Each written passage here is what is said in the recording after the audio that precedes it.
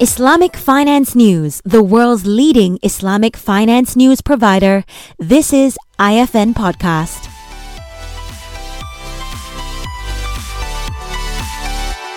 Hello and welcome back to another episode of IFN Podcast. My name is Vinita Tan, the managing editor of IFN, and I'm delighted to be your host today. In the US, digital investment management platforms, or robo-advisors, are experiencing phenomenal growth. Analysts project that by the end of this year, robo-advisors would manage almost $2 trillion in assets. And while conventional digital investments tower over Islamic, the potential for Muslim-friendly robo-advisory services is still immense, at least according to Khurram Agha, the founder and CEO of Aghas Investments, an Islamic robo-advisor in the US. In this episode of IFN Podcast, we speak to Khurram to find out more about the gaps and prospects for halal digital investment management in the US. Hi Khurram and welcome to the show. Now today we are going to talk about a very exciting fintech vertical, digital investment management, particularly in the US. So when we talk about robo-advisor, it sounds almost futuristic, but it's actually not because it's a reality now. And in the context of the North American market, digital investment platforms or robo-advisors are truly growing in immense popularity. Could you perhaps paint the landscape for us first for our listeners out there? Hi, Vinita. Thanks for having me on this podcast. I'm excited to be here and looking forward to talking to you. So this is a great question about digital investment platforms and robo-advisors, especially in the US market. Obviously, as we know, Wahid Investments started this trend in the United States a few years ago, and actually, it's interesting timing. Actually, the first two robo-advisors, non-Islamic, were Betterment and Wealthfront. And just today, it's actually ironic that we're talking today. Wealthfront, one of the earliest robo-advisors in the United States, got acquired by UBS for $1.4 billion. And this just follows on the tail of Personal Capital, which got acquired by last year for also $1 billion deal. So two robo-advisor or investment management platforms, one just today got acquired. So that just tells you how hot this fintech and the investment management market overall is. There's obviously many other investment advisors like Ellevest, which is personally my favorite investment advisor or robo-advisor in the United States. Ellevest is designed by women for women. So like we are creating a robo-advisor for Muslims, Ellevest is for women because of the many issues that women have faced in saving and investing in the United States for many years. Ellevest is solving that problem, which is not unlike what the Islamic robo-advisors like Wahid Investments and ourselves at Aghas are trying to do as well. So in the Islamic space, in the robo-advisors, there's actually only a couple of options in the United States. Obviously, Wahid Investments, as I mentioned, they started this trend 3 or 4 years ago, and they have obviously expanded internationally to many parts of the world, including Malaysia and the Middle East as well. After that, actually, there are some Islamic asset managers like Sharia Portfolio and Azad and others who do manage funds, but their digital footprint is very minimal. They don't really have any robo capabilities, as you would call it. Aghas Investments, which I'm the founder of, is actually the second robo-advisor and the first one actually which provides goals-based investment strategies for Muslims in the United States. There are many other platforms like some that are just coming up that are providing trading platforms, Sharia screening data, but they are not really robo-advisors, at least at this stage. They're just providing brokerage capabilities. So this is all the startups that are out there. Zoya, for example, does brokerage and investment management or investment platform. Musaffa just announced that they will also launch a data provider and an investment platform or a brokerage platform. So there's many others that are springing up. But in the overall managed portfolio space, it's still Wahid Investments and Aghas in the United States. Excellent. So you've provided us with a list of names, and you've sort of explained to us these opportunities with the acquisition, so on and so forth. Are you able to perhaps tell us what do you think is contributing to this popularity, and more specifically within the Islamic finance or Islamic investment space? What kind of opportunities do you see? Are you able to give us some figures in terms of opportunities within the US market? Yeah, so I think the main reason that is contributing to the popularity of the digital investment management platforms is just the young customers out there. Many customers who are in their 20s or early 30s, they're very comfortable with digital platforms. They use Uber Eats for ordering food.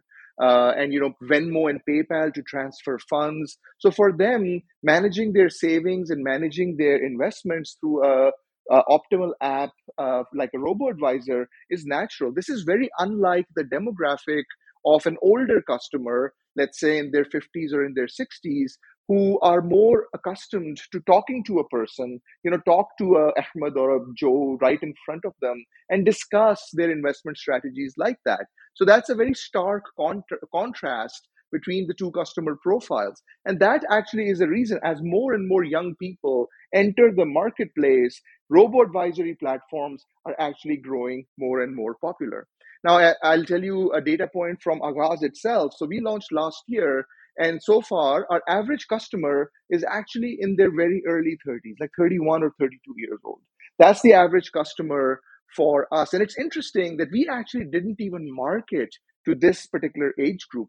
Our main marketing customer profiles were actually younger customers, like 23 years old, 25 years old, and the older customers, like 60 plus or 50 plus, who had retirement accounts and so on. But as it turns out, the median customer age that we have is early 30s. So that is an indication of the right blend of youth as well as enough savings so that they can invest using a digital platform. Now, you also asked for some data points about Muslim economics in the United States. So Muslims have about $120 billion in disposable income annually. An average Muslim household is about 2 million Muslim households in America. That's actually richer than an average American household. So they have more savings after having paid for food and rent and all that. Muslims also own at least $20 billion sitting in checking accounts in the United States. So these are all figures that indicate that there is purchasing power owned by Muslims in the United States that can be used for saving and investing as well. That's really interesting. I'm curious to know, as far as the customers that you are attracting, are they all Muslims or faith-based investors, or are you also attracting non-Muslims who could potentially be attracted by your ethical proposition? Yeah, so we actually do have some non-Muslim customers as well. In fact, some of our very early customers were actually non-Muslim customers. In fact, it's a funny story that the lawyer that I was working with and part of our incorporating our company as a Delaware C Corp and all that, that lawyer actually became one of the first customers as well, and he's not a Muslim customer. So there have been other non-Muslim customers who are attracted to Agaz because of its focus on values-based and ESG portfolios. But a majority of our customers are Muslim because that's primarily who we have been marketing ourselves to. In the future, though, we do not want to just limit ourselves to the Muslim audiences, but while we'll always provide a Sharia compliant platform, we'll also open it up to a standard values based or ESG focused customer as well. Excellent. And as a provider of Sharia compliant digital investment service in a non-Muslim majority market, what are some of the challenges you face in bringing the product to the market? So it's actually interesting that at least in the United States, I can't really speak about other major markets like Malaysia, Indonesia, or even in the Middle East yet. We are in the early stages of investigating that, so I can't offer an opinion. But in the United States, it's actually become quite easy to launch an investment advisor, especially in the robo advisory space. There are plenty of service providers who can help with the SEC registration, with all of the legal infrastructure. Launching a startup in the US is quite democratized at this point. If someone wanted to do it and was willing to put in effort, it's actually not that hard to launch a startup. Now, a startup in the fintech or investment management space, particularly. Now, as an Islamic provider, obviously there are more challenges. So, first, the options of creating portfolios is quite limited in the United States. So, for example, we made a choice that we would only focus on ETFs and individual stocks and not mutual funds. That really limits the options that are available for an Islamic portfolio. I'll give you one example specifically. A major asset class in our portfolios is sukuk or fixed income asset class. There are some mutual fund products out there, but there's only one ETF, only one in the United States that's publicly traded that is an option for us. And that's ETF. It's a good ETF, but it has exposure primarily to international sukuks, which provides currency risk and so on. But it also, because it's the only option, it actually does not provide the returns that we would expect from a publicly traded ETF like this. So those are the challenges in constructing an optimal portfolio for our customer that is Sharia compliant, but also provides equal returns like the market or doing better than that. That's a challenge. The market, the options are just reduced. Now, about 36% of the S&P 500 is Sharia compliant according to the AOFI standards. So we could use extensive software like we do to create optimal and diversified portfolios. This is what we do at Agaz. So we create a hybrid mix of ETFs and individual stocks and REITs and precious metals, all to create an optimal and diversified portfolio that provides superior returns compared to the market. In fact, we just did an analysis of our 2021 portfolio performance, and our back testing shows that our portfolios, at least the aggressive and the moderately aggressive and the balanced portfolios, they all outperform the S&P 500 and the NASDAQ benchmarks in the United States. And we feel good about that because we strongly adhere not just to the AOFI criteria of Islamic compliance, but also some values-based filters that we add on top of that. And even after those, we were able to outperform the market, and we feel good about that. But that has also been a challenge for Islamic investment management solutions in the US. So this limited universe of investable investment assets, how you mentioned how you overcome these potential barriers. What else do you think needs to be done or is required to overcome these barriers, and also, more importantly, to facilitate the growth of Islamic digital investments or even Islamic fintech in the US? This is a good question. So you were asking about how can we overcome some of these barriers. So first of all, I firmly believe that we need new thought leadership, at least in the Western world, for Islamic fintech leaders. And this is, we have so much respect for the pioneers of Islamic finance who started this industry in the 70s and 80s and 90s, and they created a framework where new entrepreneurs like myself can create fintech solutions like these. But I think we need to do more. We need people who have strong Western finance background as well as Islamic finance background to be able to provide guidance for the next generation of Islamic fintechs that must come up.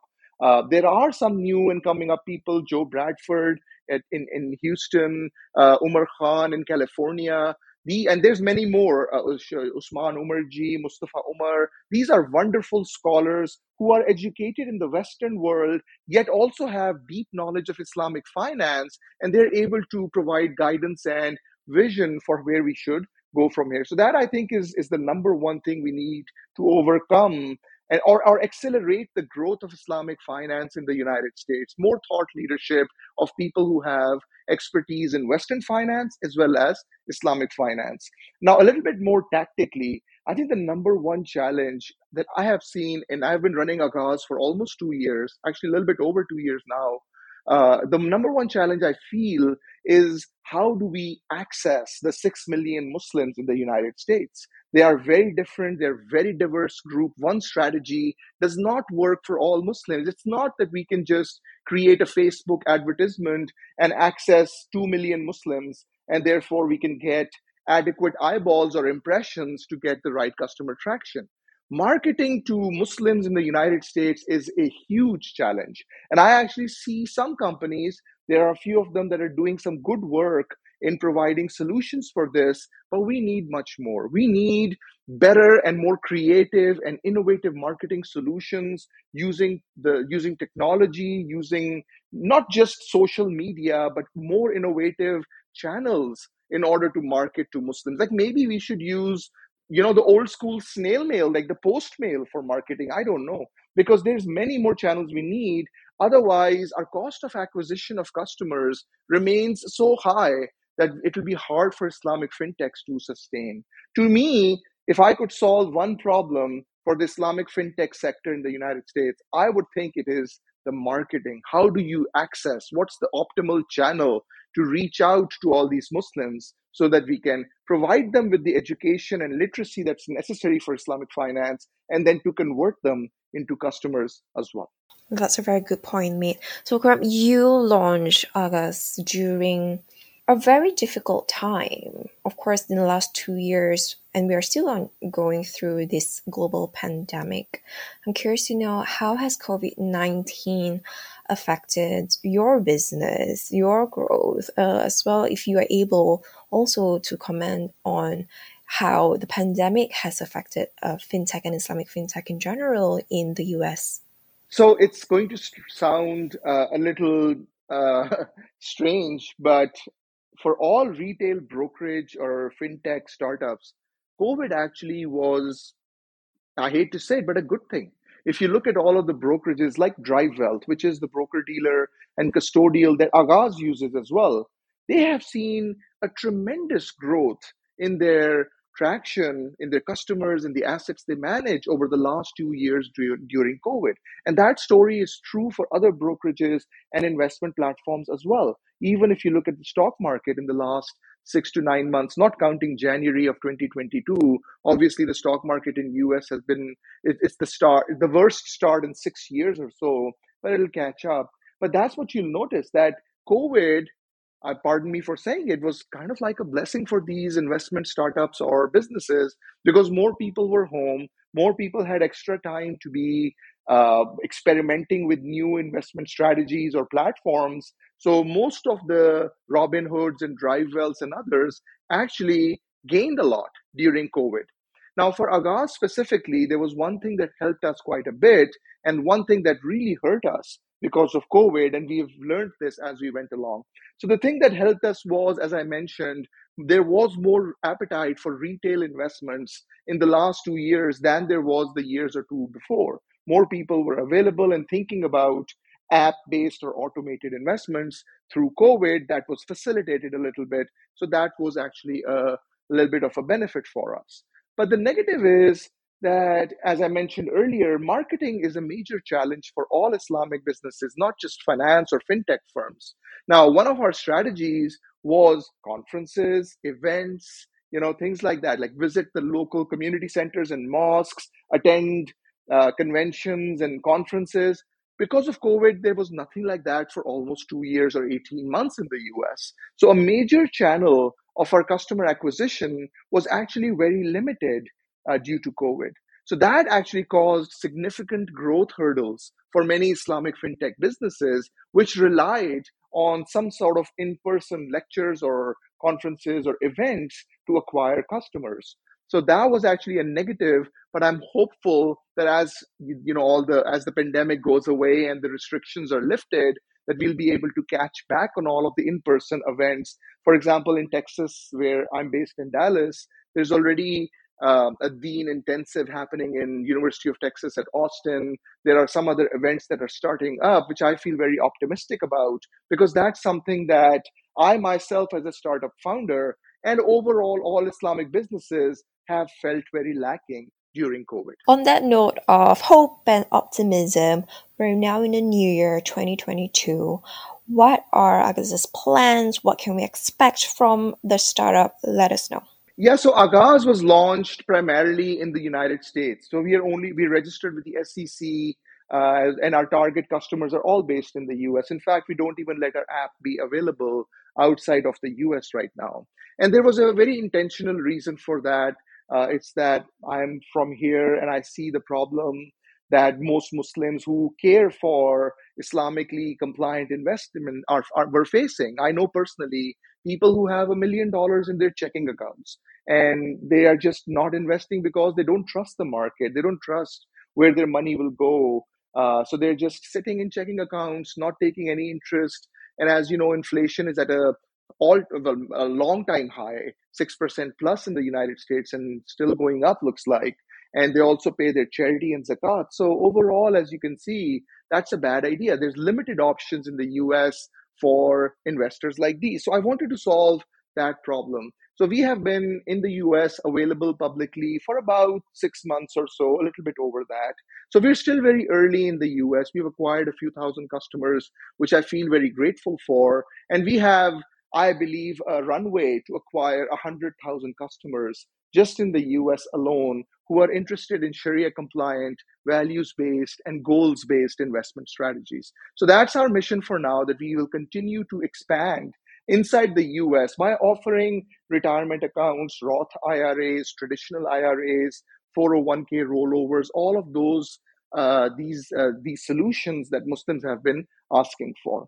At the same time, we are also expanding internationally in 2022. We have a short list of markets. What we don't want to do is basically become available in all 190 countries of the world. We want to be a little bit more strategic and intentional like that than that. So for example, the usual suspects are obviously the UK and Canada, the Middle East, the Southeast Asia, and the South Asia markets also.